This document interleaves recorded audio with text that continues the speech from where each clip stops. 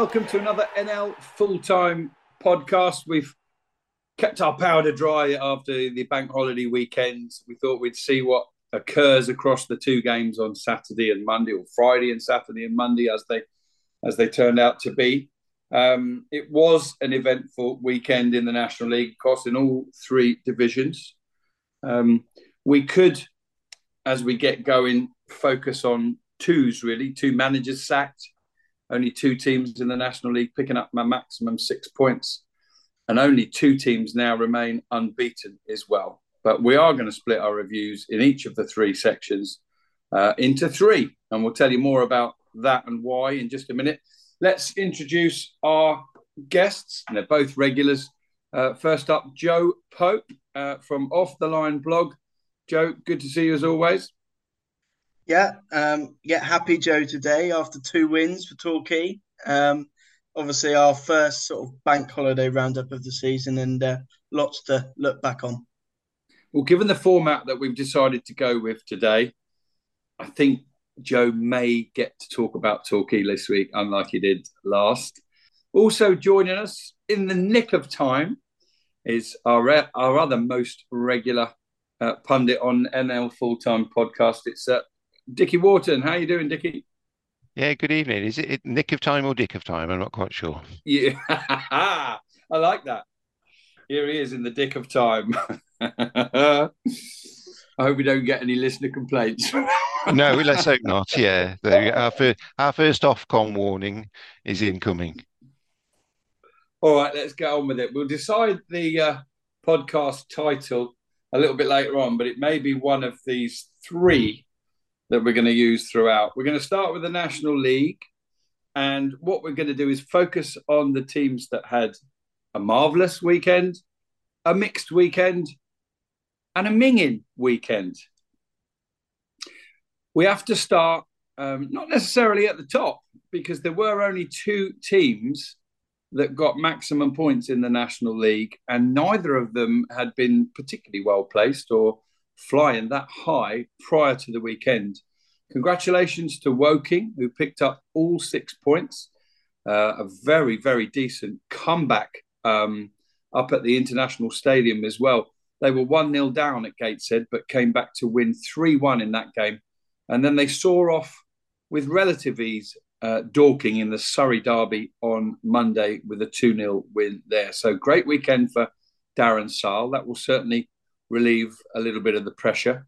And I don't know, which impressed you more, Joe? The turnaround win at Gateshead, or the comfortable home win with a clean sheet against Dorking? Because you have made reference to their home form recently. Yeah, their home form's not been the strongest, so they'll be pleased to win and keep a clean sheet against, although they do have their concerns defensively, they are a very good attacking side in Dorking. So Darren Sarll will be really, really pleased to get that win. But I think the standout would have to be Gateshead. The fact that they were behind in that game, Marcus Denanga obviously scoring the first goal, and you assumed that it would be another procession for Gateshead and that they just roll on to a win. But that's why Woking are tipped to be up there. Obviously came back goals from Kellerman and Hammond, and not many Woking fans would have expected Zach Bradshaw, signed in the week, defender from Ipswich, and he rounded the goalkeeper and slotted home a third with the aplomb of a striker that's been playing up there for Yonk. So, that would be the standout for me. Yeah, absolutely.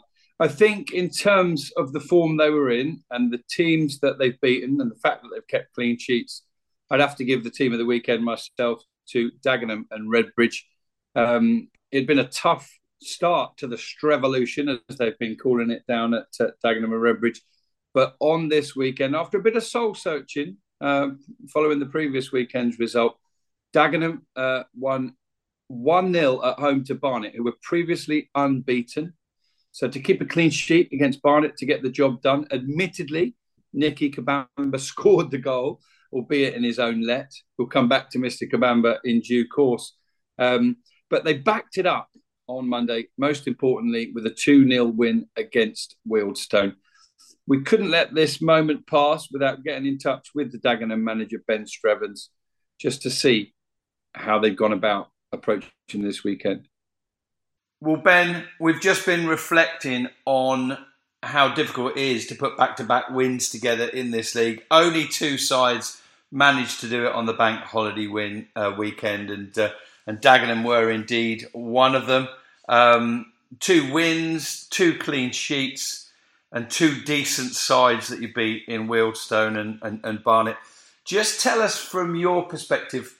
I know everybody searched long and hard, didn't they, prior to those 2 games? How did you go about it? I think it was just that, to be honest. It was obviously we had a real bad weekend the weekend before losing the game, but also I think that happened with Innie, so it was a little bit of a reset moment for all of us. Just to seeing that, some things are a little bit bigger than football have happened with Innie, but also a time for us to really sit down, look at it, talk about the games that have gone by, and try and plan and put something together that we felt would work moving forward. And I have to say the boys were really, really good. They come in and was more critical of themselves in the week than we had been on them, and wanted to get better. And lots of work on the training ground, especially my coaches. I have to say Stuart Ferguson and Lewis Young were first class last week in the work they did with the boys. And you just hope that when people see it on a Saturday and then the Monday it comes out, and thankfully for us it did, and we did, like you said, we played 2 very good teams, especially Barnet. I think are going to be there or thereabouts, and Wealdstone's football. I think everyone's talking about how well they're playing as a part-time team. So hard fought victories, and felt nice. It's certainly better than it's felt losing them a couple of games before. Absolutely, yeah, and obviously Barnet, pretty sure no one else had beaten them this season. Nobody had beaten Wealdstone prior to the bank holiday weekend. Of course, they had a rotten one themselves and were the only side in the National League not to pick up any points. But a 1-0 against Barnet is very, very hard to do. Obviously, the irony of Nicky Kabamba, who's in great goal-scoring form, sticking one in his own net. But it's so much more than just that, isn't it? It's about what you put together over 95 or 100 or 105 minutes these days, isn't it?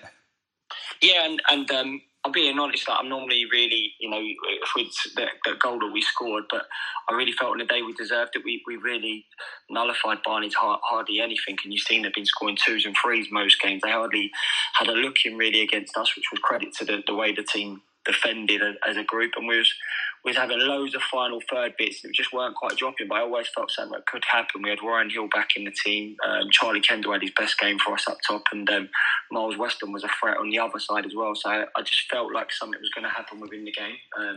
But the goal was fortuitous. I'm not going to say it wasn't. It was good work by Nick Tavares who crossed it, and obviously Nicky scored the own goal, and like you said, a couple of days later, our lovely footballers, he ends up scoring a hat-trick to get Barnet a win. So, but look, we felt we deserved it on the day, and we knew we had to be really good to try and stop them. And then you try and prepare the best you can the next day, trying to be ready for Wealdstone away. One of the teams that have the highest percentage of possession in the league, to have the energy and resources to keep running around and pressing them the way we did yesterday was really pleasing to see, and it just shows the fitness levels that the boys had. Absolutely. Well, a terrific weekend for you, and I know everybody says don't look at the table too much too soon, but it certainly looks a lot healthier from Dagenham's point of view. Before I let you go, Ben, I know we've only got a few moments for a chat. How is Innie doing? Can you give us any update?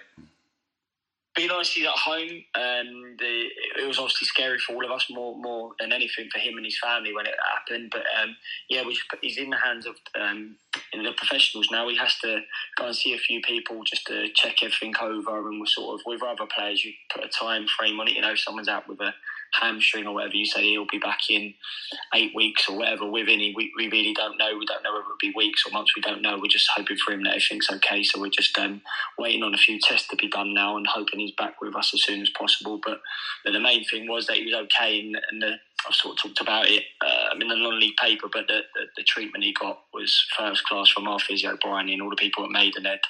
We're unsure when he's back. Obviously, hoping it's going to be really soon because he's a big player for us and a big player at the National League level. But most importantly, he's okay, and hopefully be back for soon. That was Ben Strevens, and Dickie. He'll be mightily relieved, won't he? It's a tough job there. They've had big expectations. They've possibly had bigger budgets in recent years, but he'll be delighted to get a couple of wins back to back with clean sheets, won't he? Oh, absolutely. Because their form before this weekend, wasn't wasn't great at all. So yeah, to come out of it with the return that they've got will be a big relief for them. I mean, just looking at how they'd started the season, a draw and three losses, and three losses back to back at home to Southend, at home to Gateshead as well. So two home defeats. That's never great when the majority of your fans see you at home, and winning on your own patch is so important to keeping people on side. And then a loss at Maidenhead. So yeah, really good to rebound from that. Victories over Barnet and Wealdstone never come easy. Yeah. So yeah, a real feather in their cap, yeah. And just a footnote from you, Joe, on one of the goal scorers in the 2-0 win against Wealdstone. Yeah, I remember we had Ben Strevens on at the back end of last season, and he said that during the back end of the season, he'd used every player in his squad apart from one, and that was Omar Musa. And it looked as if he was going to be on his way out the door and never play again for Dagenham. And yet, given that they need a couple more men in their squad, he's come through and taken his chance really, really well. All right, so looking for two more teams that had a marvellous weekend.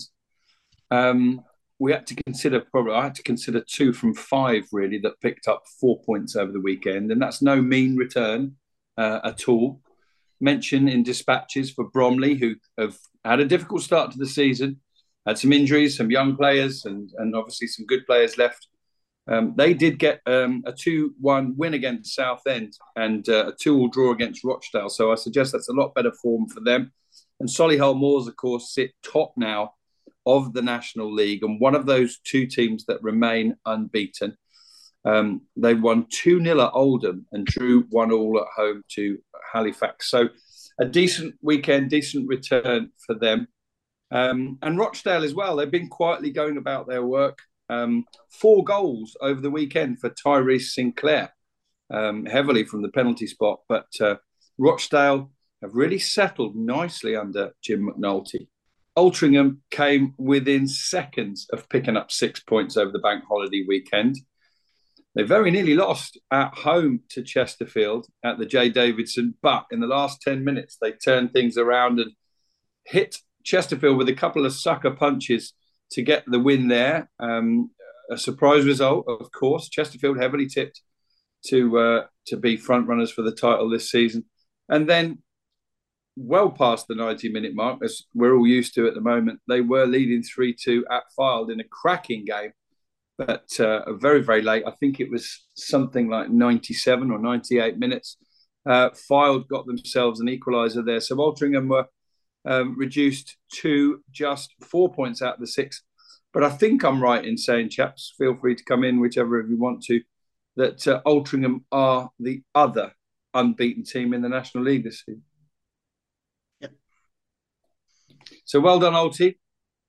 Great to see their second season as a full-time club and the work that they've put in there starting to come to fruition. And the other side with which we've given marvellous honours are Oxford City. They started the weekend pretty solidly with a 0-0 against Alan Devonshire's Maidenhead.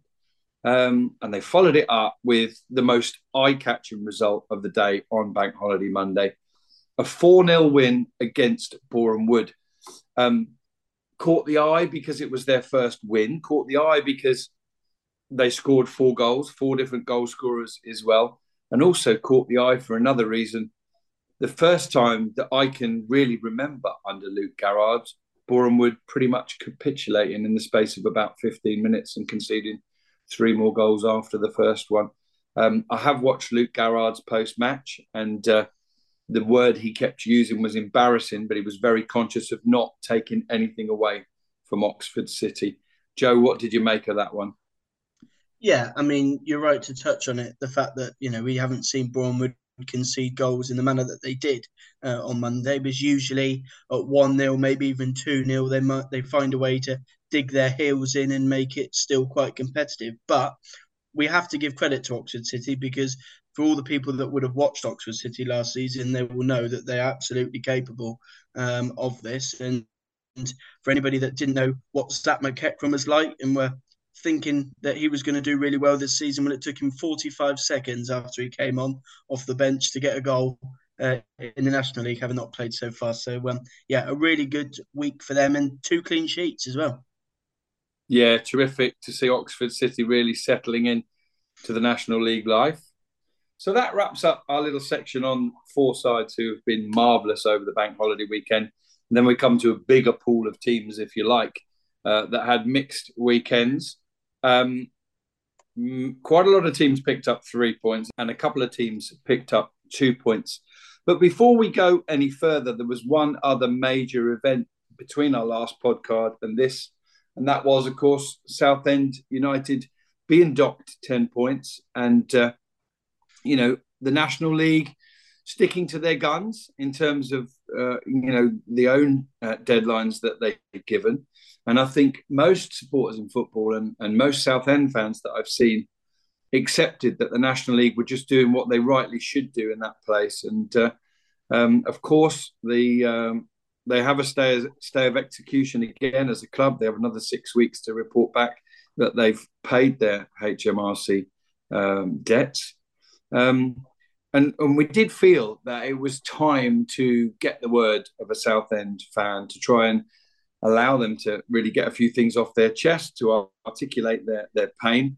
We'll leave the football side of things for a moment, but they did start the weekend well, didn't they, Joe? And on Saturday morning, you caught up with another Joe from Shrimpers Stats. So it wasn't a Tom, but it was a Jojo, right? Yeah, I caught up with Joe after a really good win for Southend as they beat Eastleigh. And we talked about, obviously, their win and everything that's gone over the last couple of years and hopefully looking forward. So here's my little piece with Joe. So we're joined today on the NL Full-Time Podcast with Joe from Shrimpers Stats on Twitter. You must have seen, for those that are on Twitter, anything to do with Southend. Shrimpers Stats are always there to give us the lowdown. Welcome, Joe. Yeah, thanks, mate. Thanks for having me. And we sit here after Southend played Eastleigh yesterday in the Friday night football. And it was another win for Southend to continue their brilliant start. Joe, obviously you were there, 2-0 win. Tell us about it. Obviously another good 3 points, much needed after what's happened this week. Yeah. Thing is, it should be a surprise about how we're performing, with all the stuff that's going on. But this group of players and staff, they just do it every week. So it shouldn't really be a surprise, in terms of the performance now, how they apply themselves every day, really. But no, obviously big result. We don't know how the 10-point deduction is going to affect us. We obviously, it makes whatever we were going to achieve this year makes it harder. We don't know what's going to happen in the future, but I guess all they can do is just play every match with the same passion that they do every week and just see where it takes us. In terms of yesterday itself, very emotional, I think. Very emotional match. Just as soon as you get in the stadium, really, before the match, when they finish their warm up, they always do like a lap of the stadium, just to clap the fans. That was emotional. Before the match even started. Then we had the protest, but probably about 10 minutes in. It disrupted the game for a few minutes, but it wasn't really a problem. And then I think we scored a couple of goals first half, and then it was quite comfortable, I think. But like I said, it should be surprising, how we're doing. But they're like that every week. They're just fantastic group, fantastic, really. And obviously, they had the setback in the week with the 10-point deduction, after their good start. It seems like this group, whatever's thrown at them, they always bounce back. Any knockbacks, they bounce back quickly. What is it about this group that just allows them to go and do that? It's got to come from the top. I think it's got to come from the manager, from the coaches. They're the leaders. They're the ones that have created that culture, I think, within the football team. to basically never give up and just always try your hardest. And I think that as a fan, I think of any club, doesn't matter if it's Southend or whoever, I think all you want really is to see your players do 100% effort every match. And, you want to see your team win, of course, but you've got to have that passion first. So that all comes from the top for me. The recruitment that we were able to do when we could sign players, again, like 3 coaches, John Steele, Stan Collingwood, I think helped with that as well. So, it's one thing signing good players, obviously, but it's about the mentality as well. And I think you've got to have the right people with the right resilience as well. So the recruitment that we did probably a year ago and more comes into it. The standards that they set, and they won't let that drop. And if the players don't put in that effort, it won't be tolerated. And I think they all know that. But you've got to have that strong leadership from the top, I think. And you talked about the strength of that recruitment. I mean, anybody that's looked at my blog will know that I continually sing the praises of John Still at the top, who I think has done some brilliant work. And it was actually the 2 goal scorers who were signed during that little recruitment drive, Nur Hussain and Harry Cardwell. I want to focus on one of those, Harry Cardwell, because he kind of impressed during Chorley's FA Cup run. Off the back of which Southend signed him, but we didn't really see that last year. The form that he's showing. Why do you think he's now turned that promise from last year into the goals that we're seeing now? If you watch us play, you'll notice how important Cardwell is, not just scoring goals, but in everything. He's a proper sort of target man. We like to cross the ball into the box a lot, so he's someone to aim for. If we play over the top of defences, he's sort of strong and quite quick to run onto the balls as well. So he's very important. I think that last year, 2 seasons ago, he got injured, I think the last game of the season. So then the beginning of last season, he was injured for the first few months, didn't have a pre-season. So it takes you a while to get up to sort of full fitness. He had a spell last year, maybe a month, where he sort of scored quite a few goals. But we didn't see him sort of scoring regularly throughout the season. So now we obviously are. I think that, like I said, I think a lot of his game's been the same. It's just now that he's scoring more, and that obviously gets the headlines. But perhaps other teams can't envisage what it would be like for a fan in this situation to potentially lose their football club in the matter of 40 days. What would it mean to you as a lifelong fan to lose your club? Everything. To be honest, it's not something I've thought about too much because I don't want to. At this stage, obviously, if it comes to it, then it'll be a shock. Well, not a shock, obviously, but it will hit hard. It'll mean everything. Looking around the stadium, we've got fans of all ages, everyone's different. Football should just be about putting aside whatever sort of problems you've got, like in your own life, just for a few hours, just focus on the football. And we can't really do that. I know that we're still playing games and we're still doing well, but this at the back of your mind is always that threat of what's going to happen in a month's time. I think that the fan base is obviously very united in terms of what we want to achieve, but I think it's quite divided in terms of how we should achieve that. So you have certain people sort of boycotting, not going to games, certain people who will go to games but will protest, people who will protest but only if it's not at the stadium. So I think it's important to remember that there's been a lot of disagreement amongst the fan base, I think, on social media about that, but I think it's important to remember that we're all trying to do what we think is the right thing. Obviously, that's all you can do. No one's going to agree 100% of the time, but everyone's just doing what they think is the right thing to do. So, but no, in terms of what it means to me, just everything, I guess. It's a huge part of my life. Your football club means as much to you as you want it to. There's people who go home and away every week, and there's people who maybe live abroad or work on Saturdays and they can't go, but they still love their club and they still care.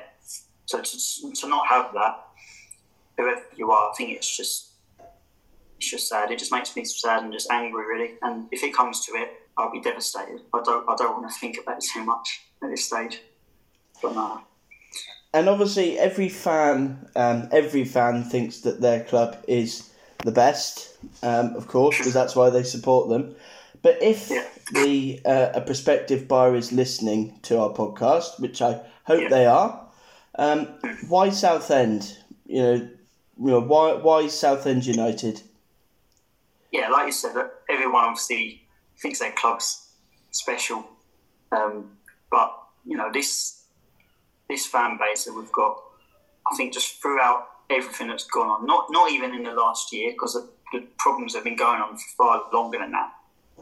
Before COVID, even though certain people won't have you believe that, but I think that just the whole sort of togetherness that the fan base has got with the players and with the staff is unlike anything I've seen since I've been going. I've been going Southend for, I think, over 15 years now. So I think it's probably the best connection has been between the fans and the players.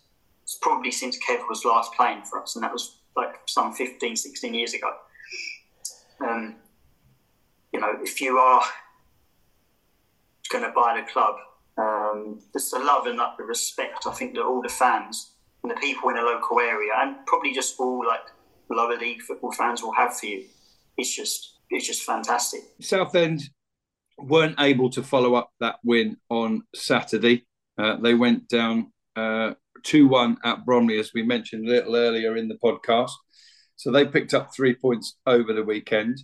The two teams that I particularly want to focus on that got 3 points for different reasons are Eastleigh and Ebbsfleet, the two E's.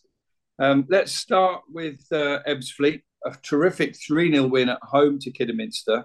And then they followed up with a very, very late defeat. They got kabambered at Barnet, and Nicky Kabamba scored his third, fourth and fifth goals of the season. We don't count the one that he scored as a winner for Dagenham on a little bit earlier.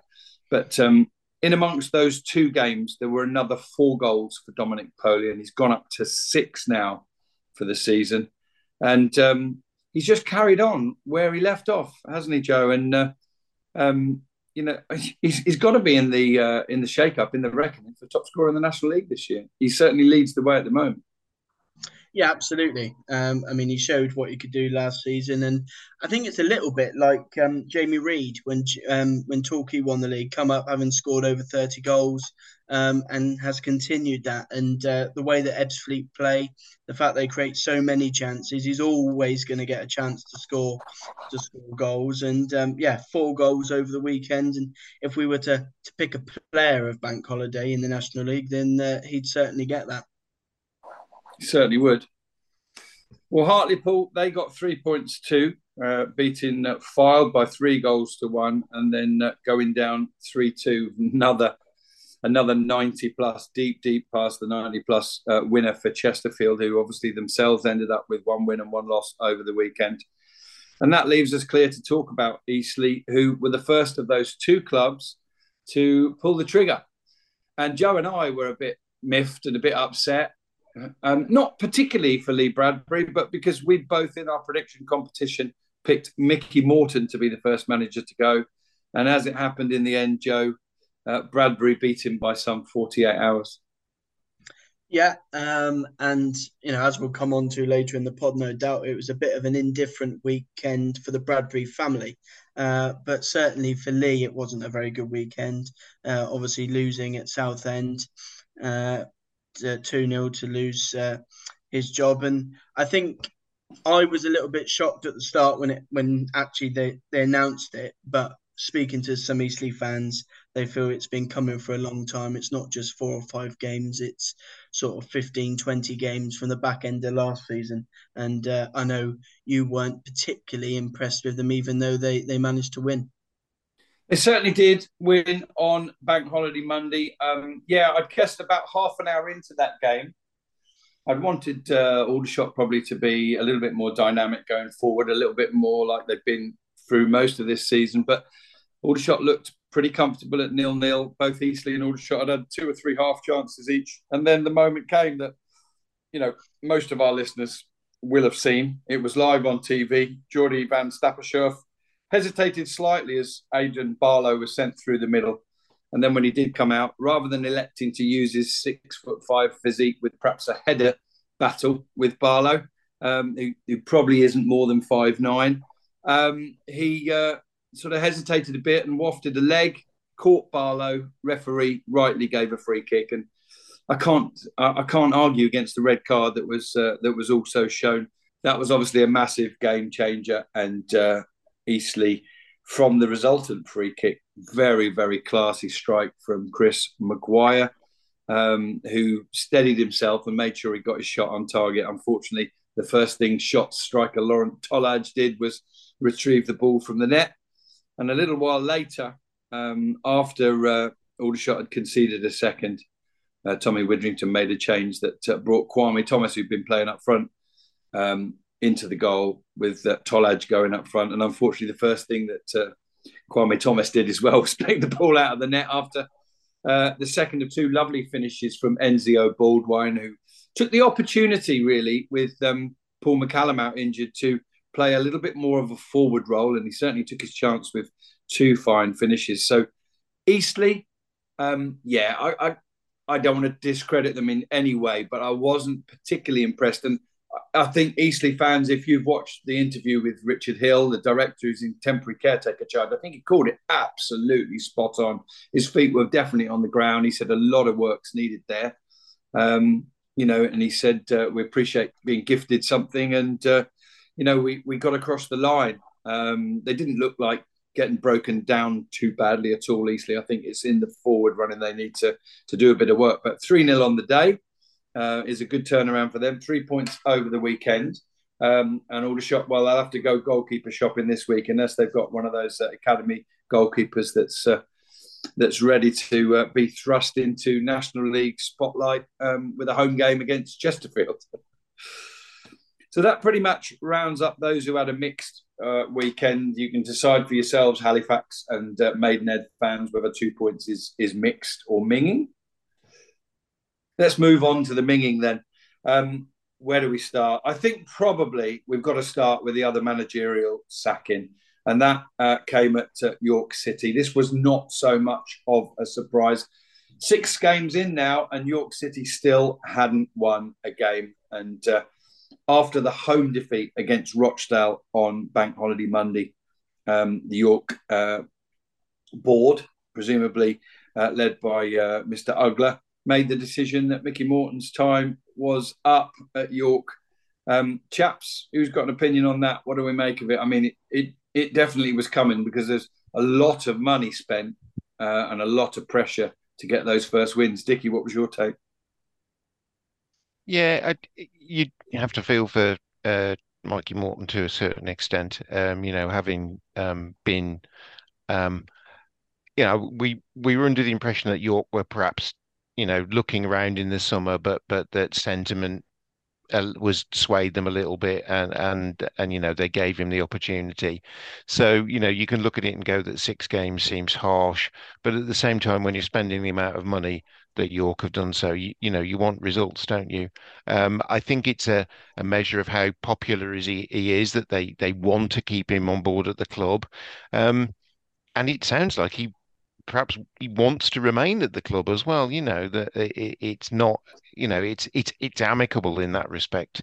But yeah, with the amount of money that York have outlaid in the summer, clearly the position that they're in isn't good enough. They'd expect that to be much, much better. And so yeah, kind of inevitable, really. The fact that it's all amicable and he might stay at the club and everything else, that smacks a little bit to me. It reminds a little bit to me of the situation when Ross McNeely had been in charge at Aldershot for 3 months, and then they said, we still want him to go back to the academy. You've been thrust up there. You've had the responsibility. You've had a taste of it. It's not very easy to just, drift back into a role. But we'll see what happens. We wish Michael Morton well. Anything to add on that one, Joe? No, other than that, we could all see it coming. If they didn't start well, then given the investment, then it was always going to end just one way. It should be absolutely fine, of course. York, they've got a big squad, which isn't always easy to please, but they've certainly got some quality in there. We can't go any further on the Mingin section without mentioning the one team that failed to pick up a point over the bank holiday weekend. And it was a team that was unbeaten going into it. It's back down to earth for Wealdstone, who got beaten 3-1 at Aldershot and 2-0 at Dagenham. A little bit of work to do for Mr. Maynard, Joe. Yeah, I think he'll be disappointed. I think given the resources he's got and the fact that his team is part-time still, I'm not surprised that they've come out of the bank holiday game with no points. Because if I was going to put it on anybody, it probably would be them, given the turnaround and their sort of lack of full-time fitness.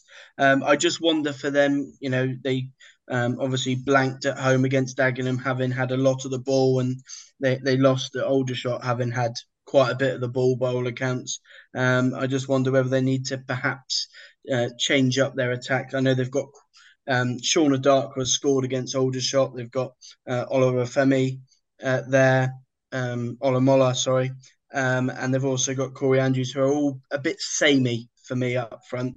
Perhaps they need something a little bit different to break teams down, but I think Stuart Maynard will be pleased with their start in general.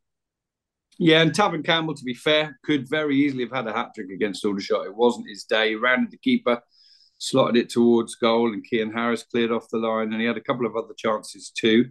And for once, the curse of a striker coming back to play against his old side didn't go against Aldershot on Saturday. Just finishing off with the Mingers, really. Kidderminster still finding their way. They had another 0-0 draw at home. And, of course, we mentioned they got beaten 3-0 at Ebbsfleet. Gateshead, with the 0-0 draw at the weekend, was the only point that they picked up, having lost 3-1 at home to Woking. And Dorking as well only picked up the 1 point in the 2-2 draw at home to York. The other two, Fylde, just picked up the 1 point. And, of course, they rescued that very late on, as we mentioned earlier on, against Altrincham. They lost 3-1 in their other game to Hartlepool. And that just leaves us two clubs, really. Boreham Wood, I think we've talked about them already, but just the 1 point in a 0-0 draw against Oldham, and then that whipping, really, at Oxford City. Oldham themselves didn't manage a goal over the weekend. They lost 2-0 at home to Solihull and then had the 0-0, as you say, or they had the other way around. They had the 0-0 with Boreham Wood first and then the 2-0 defeat at home to Solihull. And two managers have gone. You do wonder, given the flack he's getting from the Oldham supporters, Unsworth needs results and quickly, doesn't he? Absolutely. And I think it's laughable, really, the fact that they've gone 2 games without scoring, and yet they've gone and just signed a striker from League One who got to a playoff final, and arguably the best striker at the National League North in Kurt Willoughby. However, I think it is a bit of, I did a tweet before this podcast before we recorded, and I think Oldham fans are a little bit fearful that Unsworth is just trying to put players into a team with no real system. You made a point, I think, on the last pod, Rob, that they've got Sean Hobson, that was one of the best defenders in the National League last year, and yet they play 4 at the back and don't even play him. And when they do, they play him at right back. So, it's just not got going for them. And I think David Unsworth, unless he gets a couple of big results, his time could be up fairly soon, I think. All right, well, next up, we're going to look at the National League North. Brilliant, I've finally quit. I can keep up with my kids now. I feel like I've got my life back. It's an amazing feeling when you stop smoking, and you can experience it for yourself. Our range of free support can help you quit for good. From our app to emails, face-to-face support and online communities. Search Smoke Free. Better health. Let's do this. Dickie, in the National League North, we're going to look at who was wonderful, who was workmanlike, and who was woeful. Yes. Can we start, please, with the wonderful? Right. In terms of the wonderful, I think we have to start with Curzon Ashton. 6 points from 6 over the weekend, including the major scalp of a 1-0 win over Scunthorpe United on Saturday. They followed that up with a 4-1 win away at Warrington yesterday. And it's not just the results in that. I think what's surprised me a little about Curzon Ashton is they had some quite major departures during the summer. They lost Tom Pears, Josh Hancock, Hayden Campbell, Chris Renshaw, the goalkeeper, and Connor Hampson. He's emigrated to Australia. So they lost some quite, experienced players for the level. Particularly Pears, I think, replaced him with the likes of Miles Story from Hereford, Jamie Allen, who was at Telford last season, Alex Kenyon from Chester, Stefan Moles, he came in from Warrington, and perhaps most notably the return of Cameron Mason in goal. He left them a couple of years ago, but he'd achieved England C recognition as the goalkeeper at Curzon Ashton. He's back there this season. They've also got a core of players who served Adam Lakeland really well at Farsley Celtic, the likes of Jordan Richards, Will Hayhurst, and Jimmy Spencer at number 9. And just the combination of that core that Lakeland has had before and these new faces has got Curzon Ashton flying at the start of the season. They're only just behind Scunthorpe in the playoff places. And as I say, some great results over the weekend. Hayhurst scoring twice in that 4-1 win against Warrington. Yeah, you've got to give huge credit to Adam Lakeland for what he's doing there. Again, punching well above their weight. And am I right in thinking that Curzon Ashton started really, really well last season? Weren't they top after sort of 8, 10, 12 games? I think they did have a good start last season. It's once again they seem to confound expectations. I didn't expect them to struggle. They always seem to find a way. I suspect they're a little bit tougher at their core with the likes of Richards, Hayhurst, and Spencer. Spencer is, he's a big, robust centre forward, perhaps a little bit more of a blunt instrument that they've been used to before. But again, if people who've ever taken Curzon Ashton lightly in the past, they won't do so with those players in the team. And when you get off to a good start, you can readjust your sights accordingly. I know at the end of last season, they were close to a playoff place and just fell away on that crazy last day of the season when, people were flying up from 12th to 4th and things like that. Why is it unrealistic to think that Curzon Ashton could actually get a playoff place this year? I don't think it is, given the start that they've made. All right. Anyone else get maximum points in the National League North?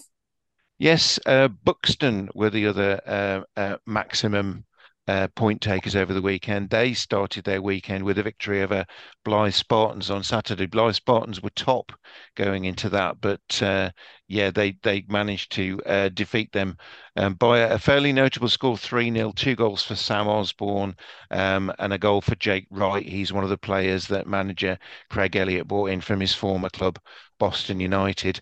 They had another 3-0 victory on Monday when they won at Banbury United. 2 goals in that one for Jack McCourt. He was at Warrington Rylands last season, so he stepped back up a division. And another former Boston player brought over by Craig Elliott in Jordan Burrow. He was also on target. So again, they've supplemented well over the summer. They had that terrific run in the second half last season where they roared away from looking like they were potentially going to fall into relegation trouble, and again, only just missing out on the playoffs. And they look like they've built on that this season under a very good manager in Craig Elliott. And again, I think Buxton would certainly, I think internally, although they wouldn't admit it, I think a playoff place would certainly be what they'd be looking at. And I genuinely think they can be looking at that with the start they've made. Our other wonderful team in the National League North, and by goodness did they need it, was Chorley. They collected maximum points off the weekend. They'd started the season with 3 draws, but then had lost at home to Warrington. So not pulling up any trees so far, Andy Breese's side. But they've put that right this weekend. They got a 3-1 win over Kings Lynn. 2 goals in that one for Justin Johnson. And a goal for a newcomer, Jack Hazelhurst. He's an attacking midfielder who came in over the summer from City of Liverpool FC. There was a goal for Josh Coulson for Kings Lynn in that one. They also had Tom Clifford dismissed, so not a particularly happy day for Kings Lynn there. And then Lancashire Derby, Chorley went away to Southport, who are struggling, and got a 2-0 win. Jack Sampson on target, and Hazelhurst with another red card in that one for Southport's Josh Hamami. So yeah, Chorley really did need the boost of at least one victory over this weekend, and they got two. No other 6-point takers in over the course of the weekend. We had a couple that didn't get any. There weren't too many draws around, so it was generally the case that people tended to win one and lose one over the weekend. So the majority of teams picked up 3 points out of 6. But as I say, we just had those couple that picked up maximum. Good stuff. And you mentioned there's a glut of teams in the National League North that picked up one win and one defeat. Just perusing sort of through those, Dickie. One or two games and results that really stood out for you, perhaps? Yeah, I think, well, I mean, Spennymoor, I think, went top of the table on Saturday with their 1-0 win over Bishop Stortford, but then had a reverse at Blythe Spartans on Monday. So Blythe were the opposite side of that. We've already mentioned the fact that they got beat at Buxton. There was a really good win for Bishop Stortford themselves on Monday when they beat Boston United. We've spoken at length about Bishop Stortford being placed in the National League North and the challenges that they're going to face. But they are making a pretty good fist of that, whether what they're using as motivation, whether that, the expectation that people do think they're going to struggle in this division. But a couple of wins, yes, there's 3 defeats in there, but a couple of wins and a draw. They're certainly not the worst team in this division by any stretch of the imagination at the moment. Scunthorpe United did rebound from their defeat against Curzon Ashton on Monday. They smashed Scarborough 4-1 in a game that was an early kickoff there, I presume, because of, police advice, I would think, just because of the numbers of travelling fans.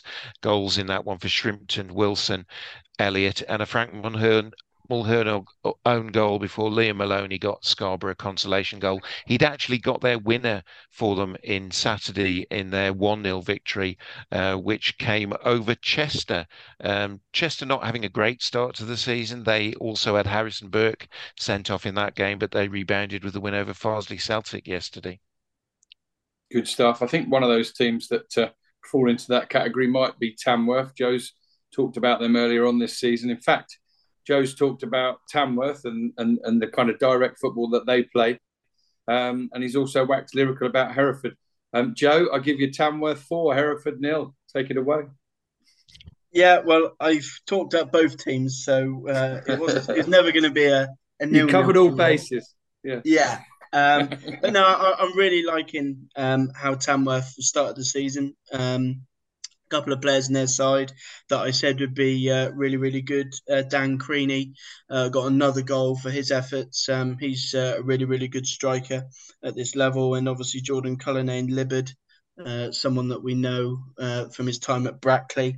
And then Kyle Finn finished it off, no pun intended, with 2 goals to make it 4-0. As for Hereford, I think it's not been an ideal start. I think if you ask their Hereford fans, it's basically been the Curtis Pond show.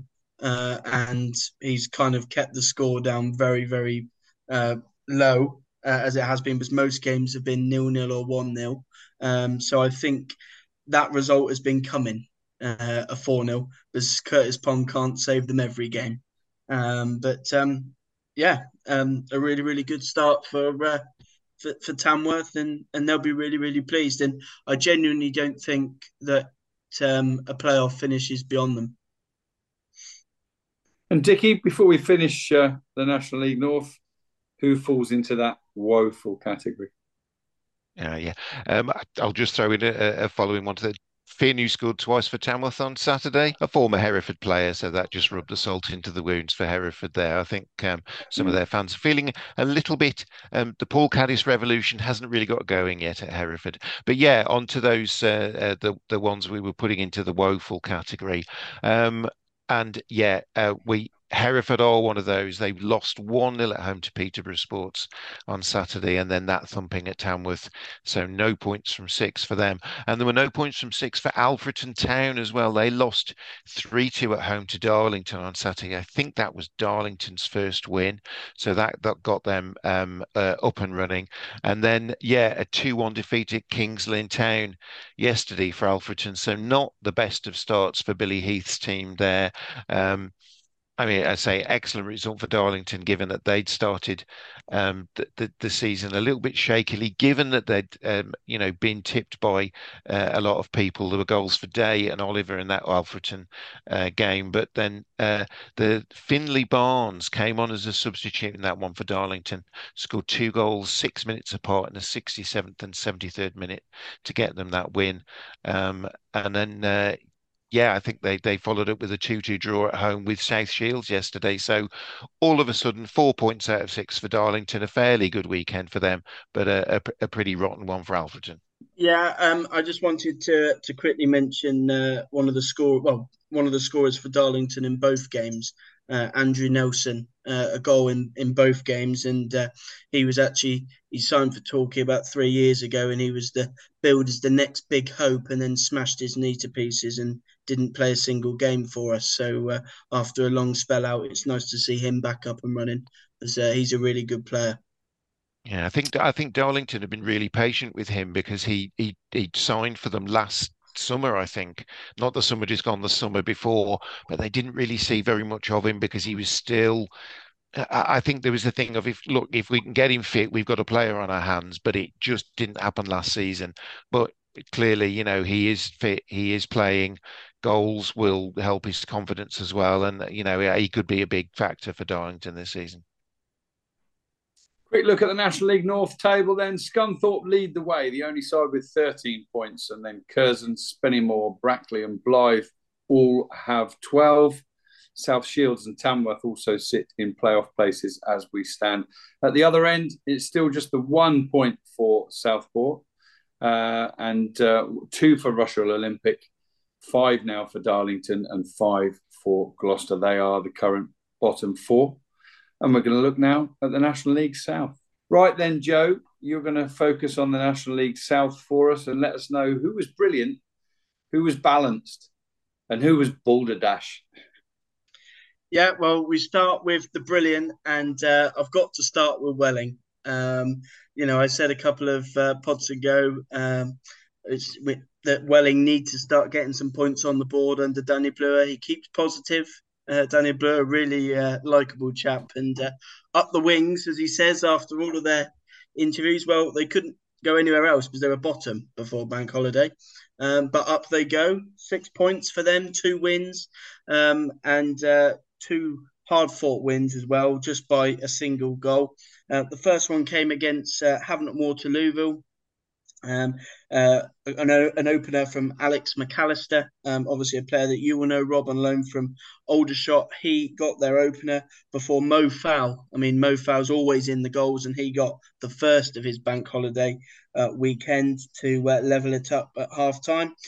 White got them in front before they added a third through Kamara, and even though Havant and Waterlooville managed to get a second late on through Callum Keeley, who also scored his first of many for the bank holiday, it wasn't enough for them as they fell to a 3-2 defeat. And then Welling played a Tonbridge side who I actually saw at Yeovil on Saturday, and Tonbridge were, really poor in front of goal, but apart from that looked decent. And I imagine it was probably more of the same for Tonbridge on Monday, as they fell down to an opener from Birch after 18 minutes for Welling. I actually spoke to Tonbridge assistant manager Tom Parkinson after the game to get his thoughts on their defeat to Yeovil Town. Perhaps not the easiest of places to come, and even though it was perhaps quite close in scoreline, perhaps not in terms of the performance maybe? I thought probably the first 5 minutes we started really well, and the last 10 minutes of the half, I thought in between that, I thought they were on top of us. I thought we defended well in the first half, and for us it was probably about getting in at 1-0, but I thought for second half, I thought for large parts, I thought we dominated without really probably causing too many problems in the final third. But what says it always, they probably change shape 3 or 4 times during the game. So that sometimes tells you that when you are like us being on top, but we need to do better in the final third if we want to be where we want to be at the end of the season. And it's the annoying thing that I thought your best 2 players were Lewis Gard and Jordan Higgs in the middle, and you had a lot of the ball but didn't really make a lot of use of it in terms of the final third. Yeah, final third is something we've been lacking all season, but it's a new front line. We've changed it quite a few times, so it's stuff that we've got to work on in training. Being part-time, obviously we have less sessions than Yeovil, and you have to give them credit. They're obviously 4 or 5 days a week since pre-season, with some and paying big money, and we've got a lot of experience at the top end of the pitch. They probably get a lot more opportunities to work on things where we get less. But yeah, I think if we can work on a few bits in training and get the front boys, whoever that may be, out there firing, we'll have a good season. We'll hear from the other manager involved in that game shortly as well. But who else, Joe, over the bank holiday weekend fell into your brilliant category? Yeah, well, it's Dartford. They needed some wins. They've been struggling so far at the start of the season. A lot of their fans disappointed with how they've started the season. But 2 wins for them, 2 clean sheets as well. The first came late on. We talked in our National League roundup about it being a mixed weekend for the Bradbury family. Well, it was a good weekend for Harvey Bradbury. He scored the winner for Dartford in their 1-0 win against Aveley on the road. And they backed it up on Monday with a 2-0 win over Dover. Golding got the first. He's on loan from Oxford United. He got their first goal in the first half, and then Manor scored the second for them. So much needed points for Alan Dowson's side, because they haven't made the best of starts. Any other teams pick up maximum points in the National League South over the weekend, Joe? Yeah, there was 2. Truro and Bath. I start with Truro. They got a 1-0 win on Saturday against Eastbourne. I spoke on the last pod about how Eastbourne are really disappointing to me, given all the hype about them going into the season. Obviously now full time under Mark Beard, that's obviously won it with Dorking. They fell to another defeat, a 1-0 win there, and then Truro managed to follow it up on Monday with a 3-1 win against another fancied side in Farnborough. Rocky Neal scored the goal for them on the hour mark before a double from Tyler Harvey in the final 10 minutes. He's back in the action now for Truro. He got the goals for them. And I suppose the top honours for the weekend, because Bath actually managed to get 3 wins over the bank holiday, because they got 2 wins and they had also the return of Alex Fletcher over the bank holiday weekend. So they will go away happy. Their first on Saturday was a 3-1 win. 2 goals from Scott Wilson, formerly of Dagenham and Redbridge, and a third from Ewan Clark on loan from Bristol City. He got their third. And then they followed it up with a 2-0 win away at St Albans. Wilson on the mark again, and an own goal from Jack James, formerly of Gloucester City. Not the best of starts for St Albans, but they look quite strong at the moment, Bath. Good stuff. Thank you, Joe. Just looking at the middle for diddle, looking at the teams that had a bit of a balanced weekend. You want to pluck a couple out from that?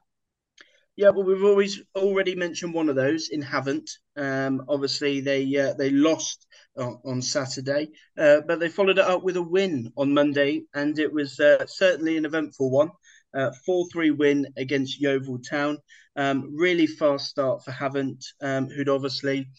they've actually got rid of their assistant manager before Monday, Ian Beard, formerly of Paul Doswell's coaching setup. He's left the club, and they got off to a winning start. A goal from Mo Fowl after 7 minutes, and Callum Keeley after 12 to take their tally to 2 apiece for the weekend, to put them 2-0 in front.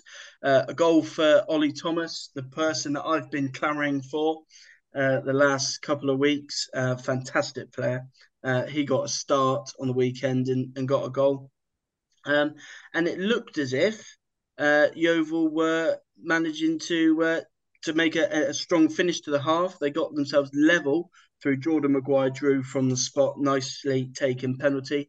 But then sort of the theme of the afternoon for Yeovil: indecision and rash challenges. And one of those gave the home side a chance to go in front, and they took it. Another goal for Mo Fall on the stroke of half time to go in 3-2 down. Well, Yeovil fans will be fearing when it gets the clock ticks over 90, given that over the last couple of years they've conceded so many goals in the 90th minute. Well, they actually scored one. Reece Murphy, he got the leveller after 90 minutes, and Yeovil would have been disappointed to only have a point because they could have won it, but they'd have been even more disappointed when they went on to lose the game.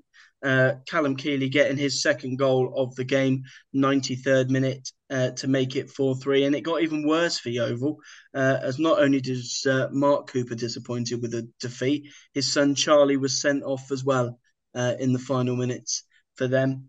So a really eventful weekend for Yeovil. And I spoke to Mark Cooper after a happy game when they played Tonbridge and won 2-0 on Saturday. Mark, I didn't get to see you after many wins last year, so I imagine you're really, really pleased to be talking about a win this afternoon. Yeah, we've started pretty well. We got, say, 2 points average a game, so if we need to try and keep to that. I thought we played well today, but we should have had the game wrapped up. But when you don't and you miss chances, penalties, you give the opposition a sniff, and it can become a little bit tetchy, which it was, and never really thought we'd concede, but we kept going and got the killer goal at the end. And the fact that it was so close right until the end is the really pleasing thing for you, the fact that you managed to see it over the line, because those are the sorts of games perhaps last year you wouldn't have seen out. I only thought it was close in scoreline. I didn't think it was close in terms of we dominated the game, and I thought our XG will be up near 5, I would think. That takes some doing in a game of football. So I'm pleased with the performance. The players that came in showed real courage with the ball. The change of shape worked, I thought, suited the players we had on the pitch today. And we have a chance to freshen it up on Monday. And one player who I thought was brilliant, obviously he scored the goal, was Jordan Young.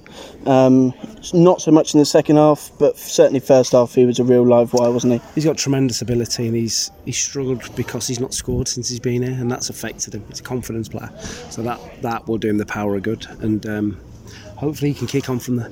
And just finally, the one person who I thought was really, really good off the bench, he only had about 10 minutes or so, but Ollie Thomas, I thought he came on and did absolutely brilliant, running at the opposition, and he was a real live wire as well. Yeah, he came, I think him and Frank came on in the 62nd minute, so they got 28 plus the 10, 38, nearly half a game. So obviously when the boys come off the bench, they know that they have to affect it, and those two definitely did, as did Zach Bell. He sort of solidified that right-hand side for us. Well, that was Mark Cooper, for certainly one for whom there were mixed fortunes over the weekend, and I'm sure a roller coaster of emotions as well for him and everybody connected with Yeovil. But well done, Havant and Waterlooville, for that cracking 4-3 win. Joe, who was balderdash at the weekend? Well, it brings me quite nicely, because there's another team that was balanced, but they were playing a team that have been absolutely balderdash.